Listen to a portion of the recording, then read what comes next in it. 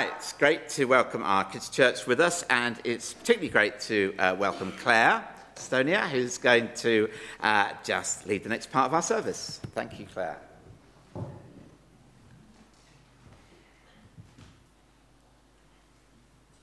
Okay. First of all, just thank you so much for your welcome. It is a genuine joy and privilege to be here before you today. We actually flew in yesterday morning and had a lovely sleep yesterday afternoon, so we're getting towards being refreshed and ready to go. But yeah, genuinely, thank you. I know some people have come here especially today to hear about MFA, and I get the treat of being able to give you an update. So this is Mechanics for Africa. When I was given a brief, I was asked to give a little bit of the history, because maybe not all of you here have been on the MFA journey. MFA, of course, being Mechanics for Africa. But this is us. This is the main college building. And where are we? We are in which continent is that? Awesome, well done, Africa. And within Africa, we are in Zambia, awesome. And within Zambia, is this going to work? We are in the Copper Belt, brilliant, thank you. And in Ndola. So we are, Lusaka is the capital, we are 5 hours drive on, I wouldn't say amazing highways, 5 hours drive north of Lusaka. So that's where we are, in the Copper Belt, in the industrial heartland of Africa. And what do we do? Well, this is some of our students from this year. We have 74 students at the minute, and we teach them motor vehicle mechanics. We teach them City and Guilds 2-year diploma in motor vehicle mechanics. And these are great guys. So we take young men and women. We currently have 6 women, 4 in our second year, about to graduate, 2 in our first year. And we take them through the program. And we focus on the underprivileged. So we focus on those who would not be able to afford tertiary education. And to put that into a little bit of context, our second years go on industrial attachment. Many of them are they start on Monday. And when they go on their attachment, we try and send them to really good companies. We don't want them to go to Joe Blogg's Mechanics down the road. We want them to go to places where they're going to learn really well. And we allocated one of our students a place, and they came to us and said, actually, please can I stay here for my placement? Because if I don't come here and get food, I'm not going to eat for the day. So that gives you some of the context of the students who we are working with. And so we decided so she will be staying with us for her placement this year. Because she'll get food for the 6 weeks that she's on placement. So we try and target those underprivileged, those who couldn't afford education, and we give them a really excellent education. So these are some of the photos. You'll see the workshop, the guys sorting tools in the bottom corner, tools that we'd had donated. And the other picture at the bottom is Nash, our head lecturer, giving the guys an introduction to their assessment. But it's not just about mechanics, okay? So Mechanics for Africa, we teach our guys much more. We are focused on the whole person, because actually we believe that it's the whole person that's important, okay? So we do sport every week, okay? We do sport every week. We teach them first aid. We teach them computing. This year we recruited an IT lecturer for the first time, and so we've upped the IT program. We've renovated the computer lab, and now students have access to the internet for the first time. And that's kind of revolutionized our teaching. It's revolutionized kind of how students access information. We also teach agriculture.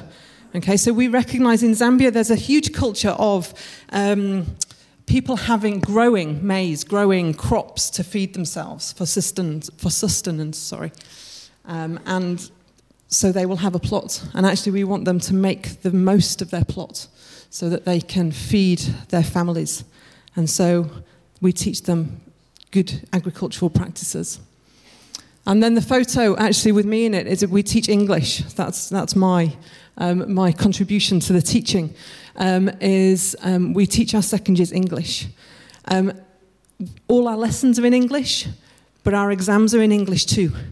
And they need to be able to read and write English in order to pass their exams. And they can already read and write English, but I'm there to kind of add the polish to get them ready for their exams. So there's a lot in a week's timetable. Okay, our timetable is very full. They start at 8 and they finish at 4 every day. This was an amazing day that I wanted to just share. So as well as our package, what we're trying to get our students to do is look beyond their own situations as well. And this year we teamed up with an organisation we work closely with called Beyond Ourselves, who work with smaller children in community schools. And they wanted to host a football day for their community schools and said, look, we need helpers. So we said, brilliant. So we worked together at the stadium, and all of our students got involved in the day. So they were helping the next generation. They were helping the small children who go to community schools. And that was one of our students carrying one of their injured children at the stadium, which was just awesome. But at the end of the day, that was the top photo, but at the end of the day, all of our guys got to play football on the main Undola Stadium pitch. And my goodness me, that was a fabulous day. And this was obviously the celebratory lift at the end. So that was the type of thing that we're trying to do. We're trying to broaden out what we're doing, just to give these guys, the big picture. But we are rooted in Christianity. We are unashamedly a Christian college. And we have a pastor who comes in 2 days a week to do Bible study, to mentor the guys, to meet with them one-on-one, to kind of administer to more personal and spiritual needs. And I show this picture. I took this spontaneously. I was walking past the classroom. This is the classroom that we have. And it was December last year, the City and Guilds exams, so the week of the exams. And I walked past the classroom at 8 o'clock in the morning. And it was an hour before the exam. And these students were in there praising. An hour before, I'm not sure how many schools in the UK would have students spontaneously offering praise before an exam, but this is what they were doing. It moved me to tears. Actually, I had to kind of step away, and so that they wouldn't see me. So we are rooted in faith. We are rooted in Christ, and that flows through everything that we do. Okay. We also get to meet our sponsors. So we had a sponsors day a couple of weeks ago, about 4 weeks ago now. Every one of our students has to have a local sponsor. As well as the amazing support that actually we get from people like yourselves. All of our students have to have a local sponsor, and we get to meet them to talk about their students' progress, how they're getting on, any issues that they may be facing. But I love that photo, so I just wanted to put that in. So, as well as the mechanics, the studying of mechanics, we have a workshop. And actually one of the things that Jason and I have been leading on is to develop the commercial side, the commercial aspect of the workshop, to kind of raise more finances, but also to show our students exactly what a commercial workshop should be, and to give them really great experience in that. Over the time we've seen over the last few years, the commercial side of things has grown quite a lot through investment in things like the fancy wheel alignment kit that we got this year, thanks to generous donors and supporters. It's actually the best equipment on the market, which is brilliant. And that's Madsen is one of our senior mechanics working on a vehicle. So anybody in Undola, anybody in the area can come and have their vehicles repaired.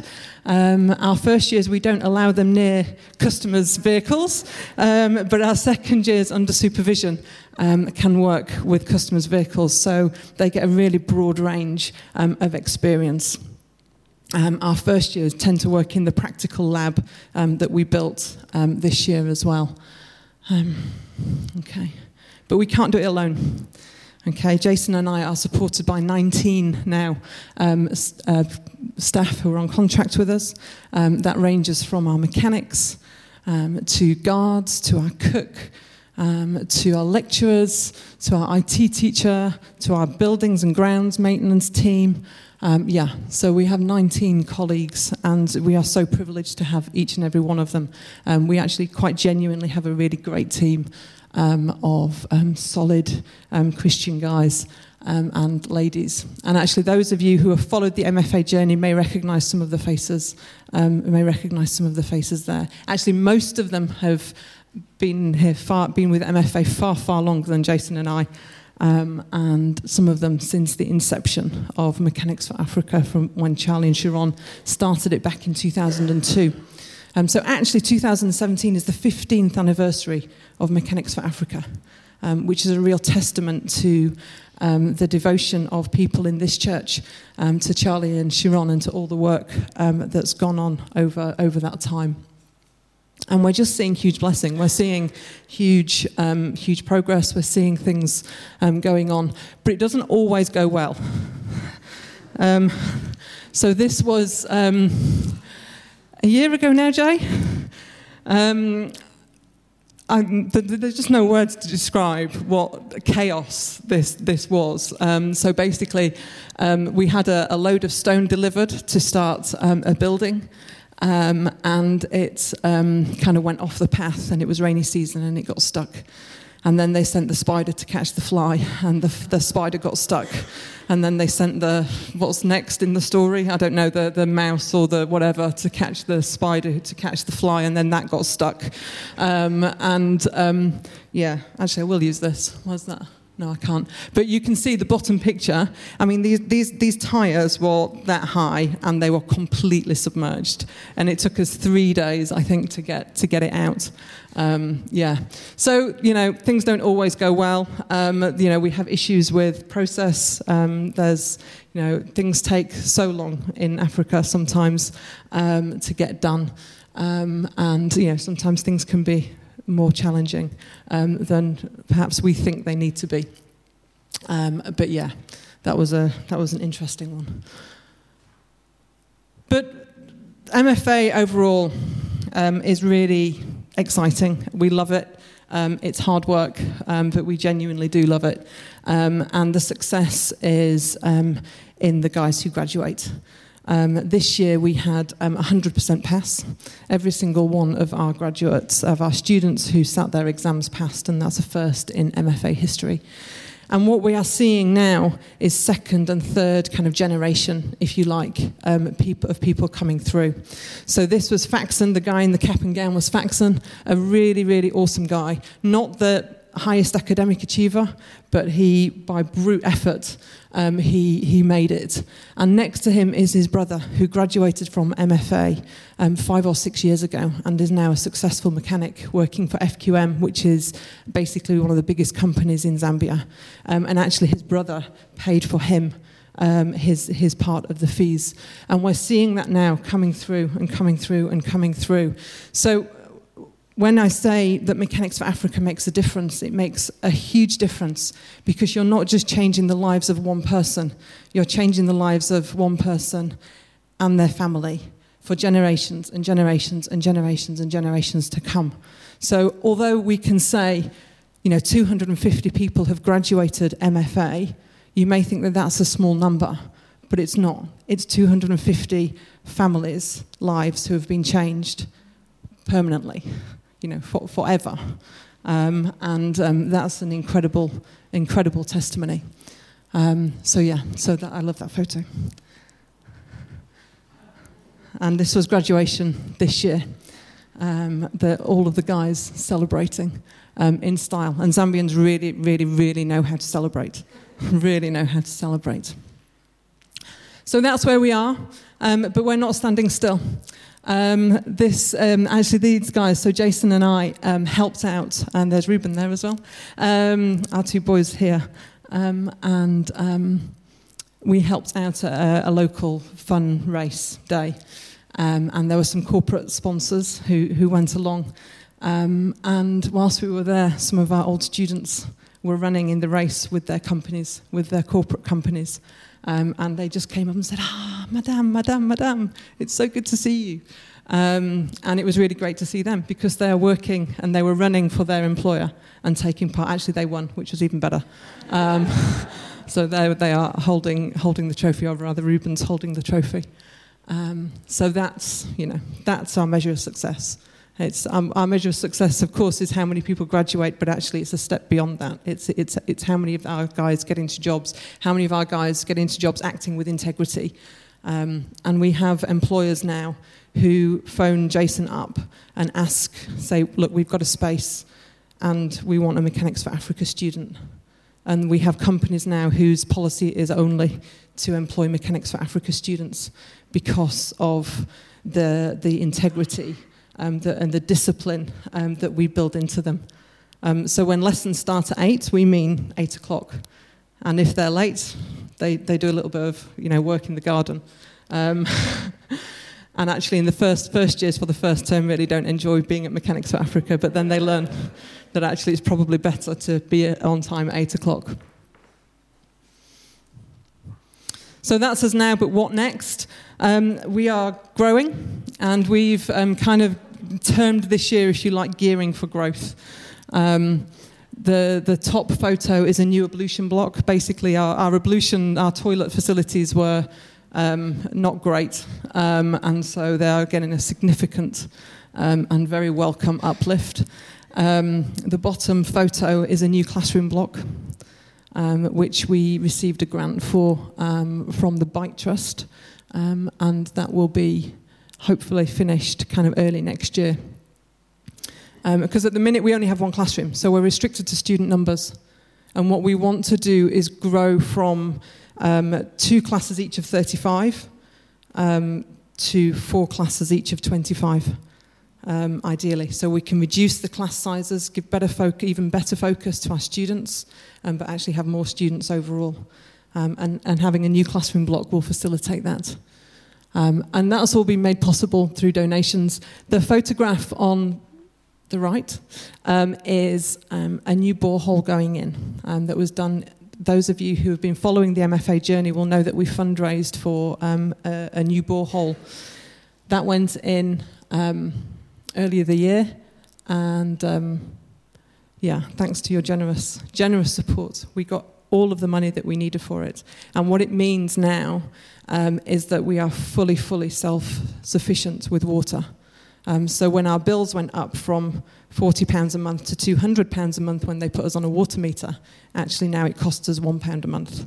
And we are fully self-sufficient. And again, that's just thanks to the support that you give. And that's it. That's all I have to say, really. But if anybody has any questions, look, please feel free. Actually, one thing about living in Zambia, and I forgot to say this at the start. So Daniel and Ruben, do you want to come up and share what you like about living in Zambia? No? We talked about this yesterday, didn't we? Yeah, so I asked them, what do they like about living in Zambia? And both of them said quite similar things. So they said, our garden, or the grounds. So the site, we live on site, and it's 11 acres. So imagine a 9-year-old boy and a 6-year-old boy on 11 acres of ground. And they come in from school, occasionally do their homework, and then go off, and we don't see them for about 2 hours. It's brilliant. So that's fun. What else did you say? Your friends? So we live on site with Emmanuel. There's another one of the staff and his children, and we also have a house that we rent out on site, and they all have children of the similar age. So we have lots of friends, don't we? And the weather. So it's always like that, okay? It's apart from when it's about to do a downpour, it's always like that, and it's beautiful. And the thing that we didn't like about living in Zambia was that there was no snow, okay? So we missed the snow. But yeah, Zambia's great. It's a really great country. Obviously, it has its challenges, but it's great. And our boys like you, don't you? Yeah. Okay. Awesome. I think I'm done. Is that all right? Well, good morning. Claire started her introduction by saying it's great to be back here, and it genuinely is great to be back here. When I talk about Milford Baptist Church, this is what our third, maybe fourth time here. Actually, when I come here, I have to remind myself this is not the church I grew up in. I don't know if you get the sense of what I say. When we walk in, it feels like the church we've always attended. The welcome we have here is better than any church I've ever been in, including the church I grew up in. I think it was, I walked in this morning and I think it was Fred, forgive me if I've got your name wrong. Fred said, how does it feel to be home? And I genuinely thought he meant home at Milford Baptist. And he said, no, home in England. I said, it's wonderful. The weather is what I've been particularly looking forward to. So I'm just putting Ian on the spot a little bit. I've asked Ian if he could just put up one of the slides from Claire's presentation and one of all my colleagues, and it will become clear why I've asked him to do that a little bit later. Richard, in his generous introduction to us, described us as ambassadors for Milford Baptist, and I just love that idea. Richard, I'm pleased that you remember so clearly what I preached about last year when I was here. As I'm sure everybody here does. But the idea of being citizens of heaven, being ambassadors of heaven, and I also love this idea that we are ambassadors for Milford Baptist Church, and actually that is genuinely how we feel. We feel every day that we are ambassadors. And just before the service, Richard handed me his hastily prepared service schedule for today, and I said, "Are you, Richard? You're not going to get Claire and I to stand up and then embarrass us with a load of interview questions?" And he said, no, I'm sure you can stand up and embarrass yourself just perfectly. So the gift of encouragement there. So I don't want to disappoint Richard any longer, and I'm going to start embarrassing myself. I want to start with a question. Okay, and this is a hands-up question. This could either go brilliantly or you could ruin the whole of the rest of my sermon, so please be as compliant as possible. What I'd just like to see is a show of hands of anybody who's ever been a missionary. There's a few there, 7, 8, 9, 10, something. My wife hasn't put her hand up. I don't know whether I should be worried about that. Has anybody ever been a missionary? Claire and I were once leading... I was asked, did I want the lapel mic or the lectern mic? I walk around a lot when I'm talking, so I apologise if you find that difficult to follow, but it's something that I can't help. Claire and I were once leading a youth team in the South African bush, and on that team was a young American girl, probably about 15 or 16 years old, and we were talking, and she said to me, "Tell me, what do missionaries do?" And I said, "Well, this missionary is a project manager." And she said, No, you don't understand what I'm asking. I'm asking, what do missionaries do? And what I want you to bear in mind, I was climbing a mountain. It was 38 degrees. In old money, that's about 200 Fahrenheit or something. It was 38 degrees. I was with a bunch of precocious American kids. Now, in terms of my happy place, that wouldn't even make the top 100. So I said with as much grace as I could manage at the time, I said, "You've said I don't understand what you're asking. You don't understand what you're asking." I will say I went back later and unpacked this a little bit. I said, "You don't understand what you're asking. You ask what missionaries do. Well, I'm telling you, this missionary is a project manager. That missionary over there is a cook. That missionary over there is a trainer. That missionary is a builder. That missionary is a Bible teacher. That missionary is a maths teacher. You ask what missionaries do, I've just told you what missionaries do." The common thing that linked all those people together was Christianity. There was a white British extracted South African there. There was an Afrikaner. There was a Zulu warrior and his Cape Malay wife. There was a Sotho guy, there was a brace of Texans, there were 2 pasty Brits, a cook, a trainer, a project manager, a builder, a pastor, a teacher, a gardener, a mechanic, an IT teacher, a workshop manager. What brought that group of people together? What was the common denominator? The common denominator was Christianity. So the answer in my time of grace that I gave to that young girl was both completely true and woefully inadequate. And I said, actually, I went back and I apologised to her and I said, I was hot and grumpy. It was 8 in the morning and you hadn't given me a gallon of coffee. She was moderately irritating as well, in my defence. But when God worked on me a little bit, I went back and I apologised to her and I said, I want to unpack that. I said, when I told you this missionary is a project manager, what that means is I used the skills and talents that God has given me and that I have learned. I use those in the service of God. We were fed that night by a missionary using her skills to cook. We were taught in a building built by a missionary using his skills to unpack the Bible, on a plot tended by missionaries, on a farm farmed by missionaries.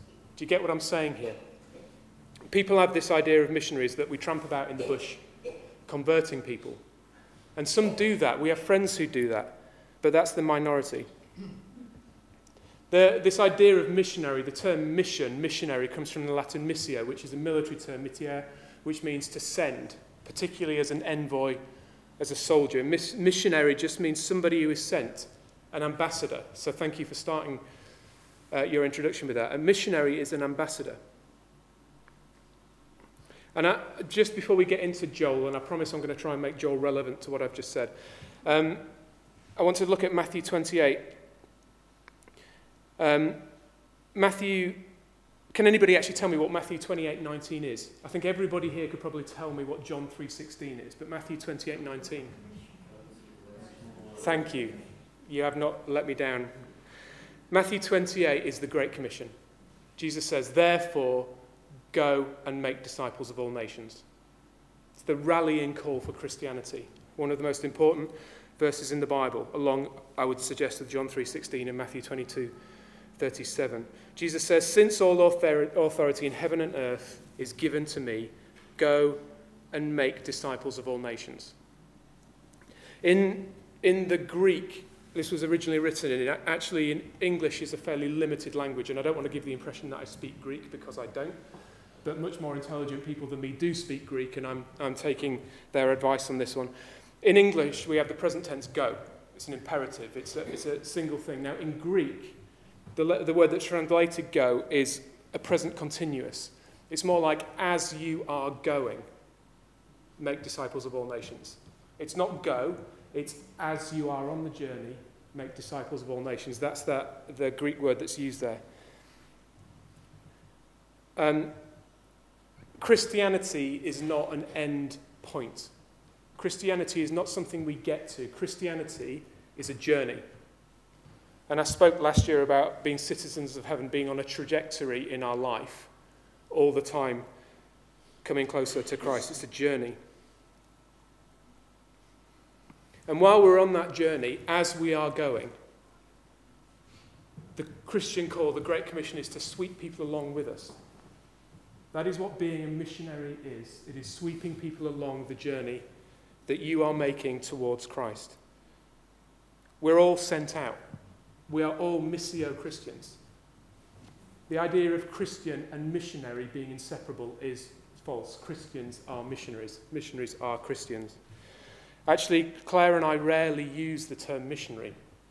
We dislike the term missionary. We don't like being described as missionaries, which is why I was so happy to be described as an ambassador. The only time, literally the only time we describe ourselves as missionaries is when we get stopped by the police. We are law-abiding citizens, but the police in Zambia, especially when they see a white person, are very keen to find anything they can that's wrong with the car so they can fine or ask for a bribe. In fact, we were travelling back from Lusaka on that 5-hour journey and we were stopped by the police, as we always are, Can I have your license, please, sir? Yes, there's my license. Where are you going? I'm going to Ndola. Oh, are you a farmer? Now that question, it has baggage with it. Are you a farmer means, are you a rich white farmer? So she's got my license. She starts to walk around the car to check it. And I said, no, ma'am, I'm a missionary. And she said, okay, thank you, on your way. And it was literally that blatant. So we only use the word missionary in a very cynical sense when we need to get out of a fine. But anyway, notwithstanding that point, the question, what does a missionary do? It's simple. A missionary is a Christian. So I'm going to ask that question again. Who here has been a missionary? Thank you. Okay. Let's get into Joel. Joel 2:28 to 32. So the prophet Joel says this. He says, and afterwards, or in the end time, I will pour out my spirit on all people. Your sons and daughters will prophesy. Your old men will dream dreams. Your young men will see visions. Actually, I had my 40th birthday 2 days ago, so I'm looking forward to my dreams starting. Joel was probably writing in what scholars call the late pre-exile period. So this is probably just before the Jews were taken into exile in Babylon, and about 400 or so years before Christ came along. Could be as much as 600 years, we don't know. But anyway, the passage is a clear prophecy about the coming of the Holy Spirit. And I want to stop for a moment and think about the context of the Old Testament here. So the Old Testament basically charts the developing relationship of man with God. Obviously, it's very much more complicated than that, but it's a developing relationship from polytheism, where everybody had their own household gods, polytheism, belief in many gods, and a hunter-gatherer lifestyle, basically, on this trajectory to a belief in one God and a settled agrarian pastoral lifestyle. Okay, so that's what the Old Testament kind of charts, is that development of man. And during that time of development, the number of believers in this radical idea of a single God increased and became the nation of Israel. And actually, by the time Israel settled in the Promised Land, we know there were about 600,000 men and probably about double that women and children. So we're looking around 1.5 million to 2 million people, we are told, entered and settled in the Promised Land. And at the end of Deuteronomy, after the 40-year journey, Moses stands on the mountain and he views the Promised Land that he himself will never step foot into. And he dies, leaving Joshua to lead the people those final steps. Now, in all that time, the common people were never given direct access to God. There was always an intermediary. In fact, the Bible tells us that the only person that we know saw God face to face was Moses. And did I note where that was? Exodus 33. We're told that Moses spoke to God as a friend would speak to his friend. That's the only person we know of that saw God's face. Everybody else had an intermediary. And in fact, when Moses went in to meet with God, the entrance to the tent was barred with a pillar of smoke, so that the common people could not hope to enter. In fact, the presence of God was described as being so awesome that you would die from being in it. You know, even today, once a year, the Jewish high priest will enter the Holy of Holies to do the ministration that is required of his office. And he enters with a rope tied around his ankle, so that if he accidentally dies while in the presence of God, his juniors can pull him out without entering themselves into the presence, even today. The presence of God was thunder, it was lightning, it was smoke, it was fire, it was awesome, so awesome that it meant death. And in the whole of the Old Testament, until we get to the prophets, the Spirit of God is mentioned twice that I can find. It's mentioned in reference to soldiers who felt the Spirit of God come over them as they prepared for war. Judges 3:10. Excuse me. The Spirit of God came on him, so he became a judge and went to war. Chronicles 12:18. The Spirit came upon Amasai, and he said, "We are with you, David. We will join your army." And then we get to the prophets, and the Spirit of God is talked about The Spirit of God is given theologically to the people. Micah 3, as for me, I am filled with the Spirit of the Lord, with justice and might to declare sin. And of course, our friend Joel, I will pour out my Spirit on all people. Your sons and daughters will prophesy. Your old men will dream dreams. Your young men will see visions. You see, in the Old Testament, the Spirit of God was not really talked about. The people were kept forcibly separate from God, in fact, communicating with him through intermediaries. I want you to imagine for a moment that you are one of those people. You've grown up under the regime that we call Judaism. You've had it drilled into you from birth that being in the presence of God meant death, that God was remote and unapproachable. And then you read this passage from Joel. What do you think? I will pour out my Spirit on all people. Your sons and daughters will prophesy. Your old men will dream dreams. Your young men will see visions. I will pour out my Spirit on all people. What do you think?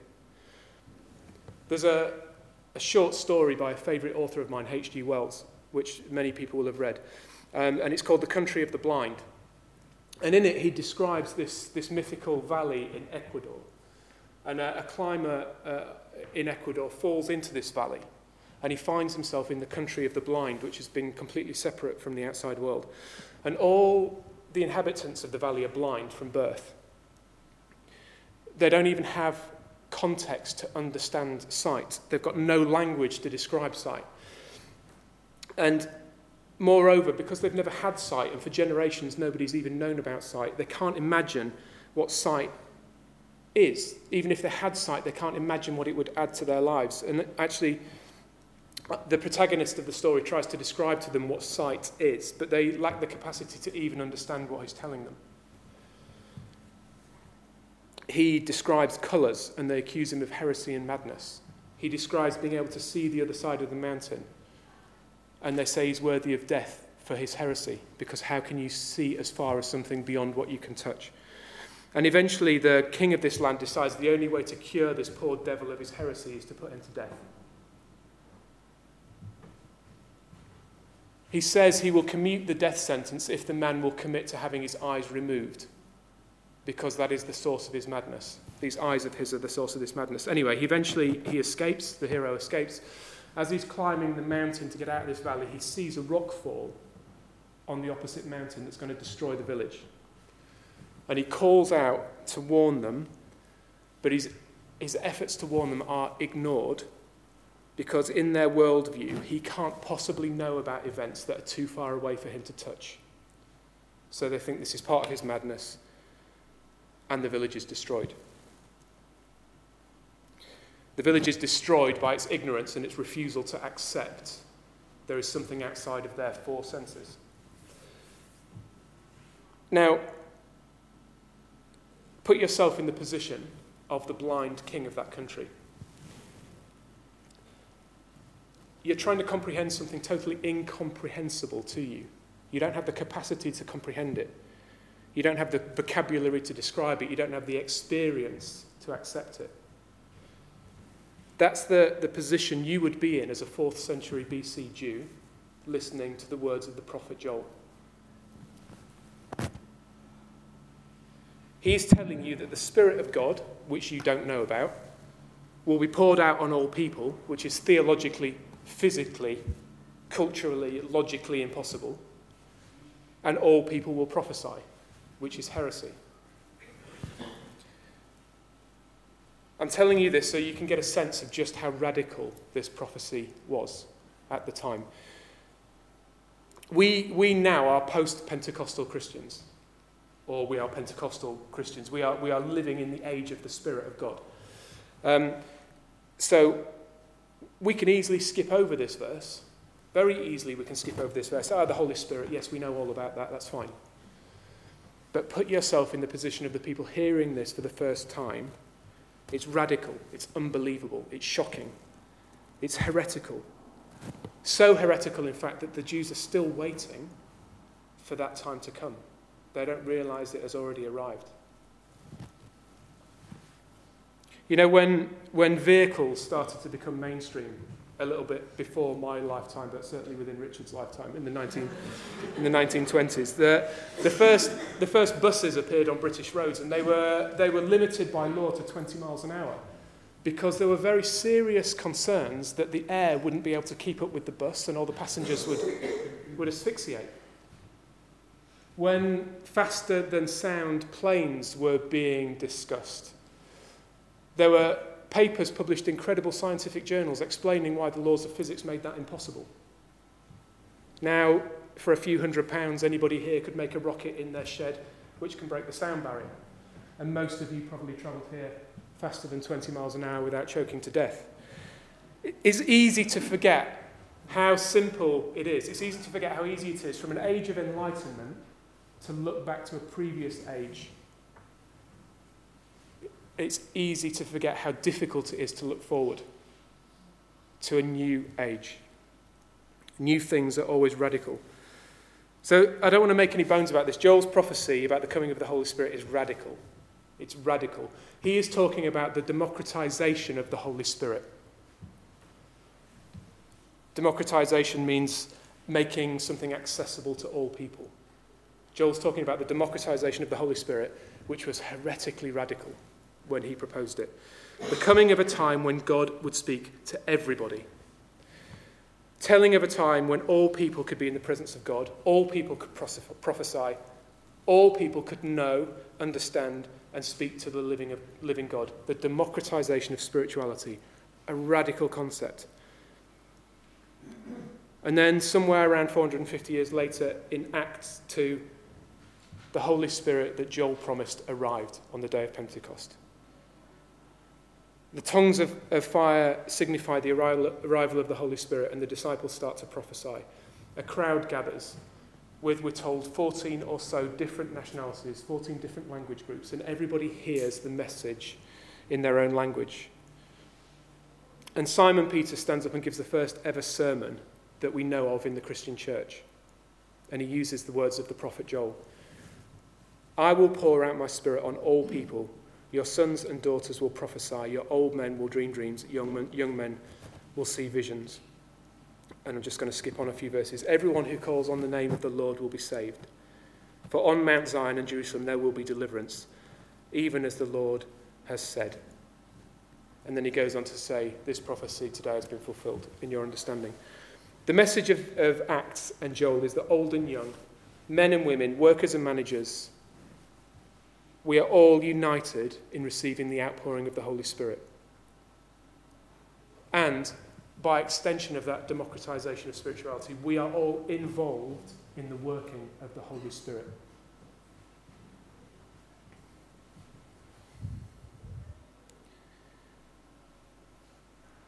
Jesus uses some of the same language in the Sermon on the Mount, where he says, "Blessed are those who hunger and thirst for righteousness, for they will be filled." That word "filled" in Acts chapter 2, it tells us the disciples were filled with the Holy Spirit. They were not touched by the Holy Spirit. They did not experience the Holy Spirit. They were filled with the Holy Spirit, filled to overflowing with the Holy Spirit. There are no half measures. They were filled with the Holy Spirit. We are filled with the Holy Spirit. In Revelation, there's this line, because you are lukewarm, neither hot or cold, I will spit you out. God does not like lukewarm people.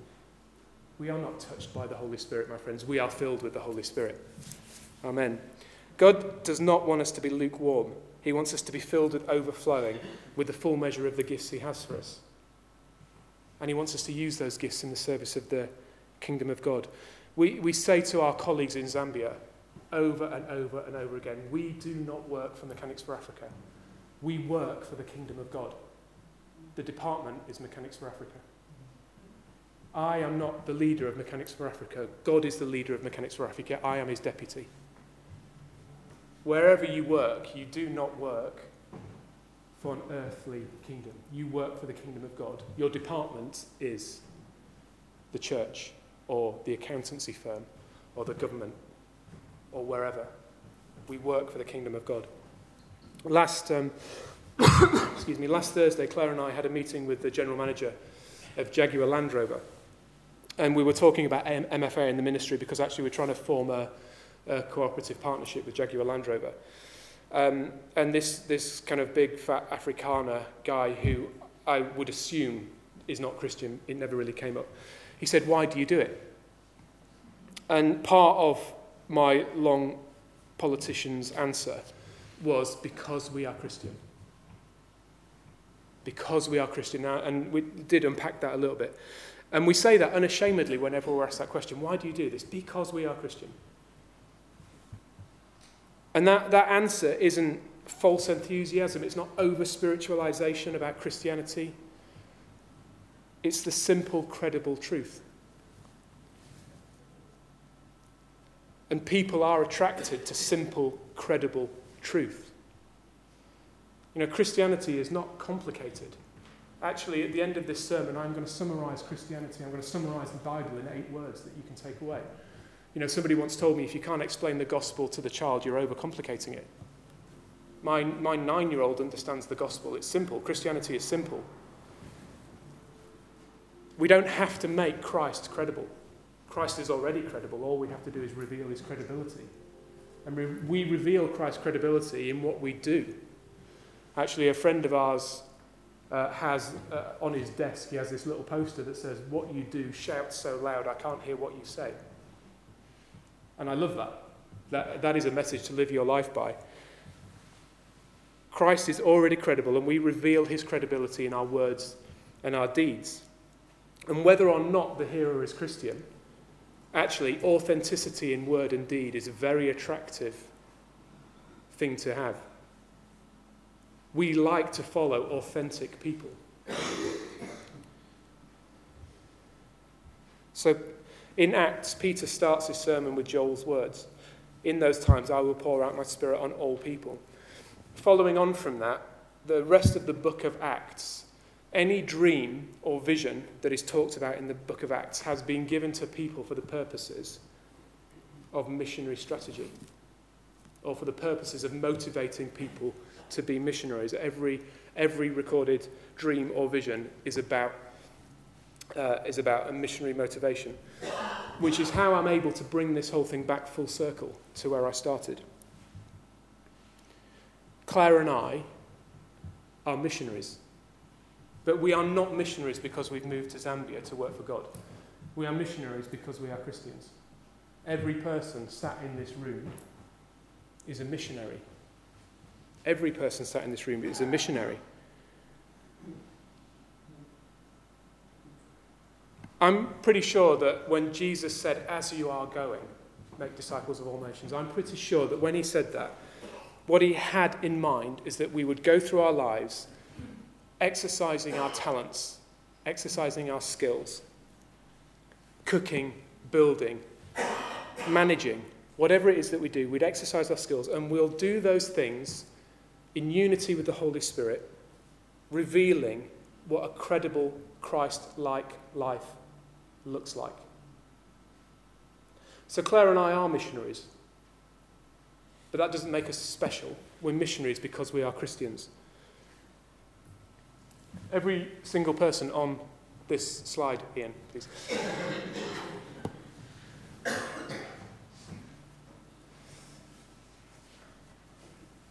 Every one of my colleagues on this slide that will be coming up is a missionary. Thank you. All of these guys are missionaries. These 2 guys here, they're our building labourers. They are missionaries, building something for the kingdom of God. These guys this side, they are guarding the kingdom of God. Famwell at the top there, he's the workshop manager in the kingdom of God. Every single person here is missionaries. They probably don't think of themselves as missionaries, just like you don't probably think of yourselves as missionaries, but you are missionaries. They are missionaries. The word missionary should be retired because it's redundant. If you are a Christian, by default, that should mean you are a missionary to your school, to your community, to your friends, to your family. And you do that by living a credible Christ-like life and sweeping people along with you. What you do shouts as loud as what you say, but a credible and authentic life filled with the Holy Spirit, is the best form of evangelism in my view. I said I would summarise the Bible in eight words as I bring this to a close.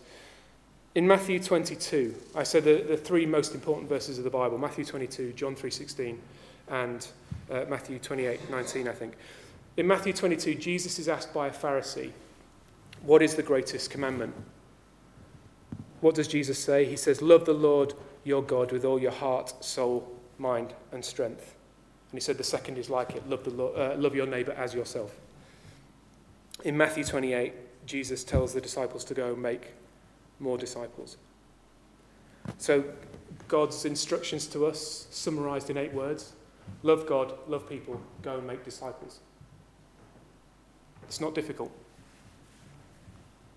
Love God, love people, go and make disciples. That is the message of the Bible. That is what Joel was preparing for, the democratisation of spirituality, the giving of the Holy Spirit to everybody. No longer are people set aside to be missionaries. Nobody needs to be set aside to be missionaries. We are all missionaries. The message of the Bible, love God, love people, go and make disciples. Amen.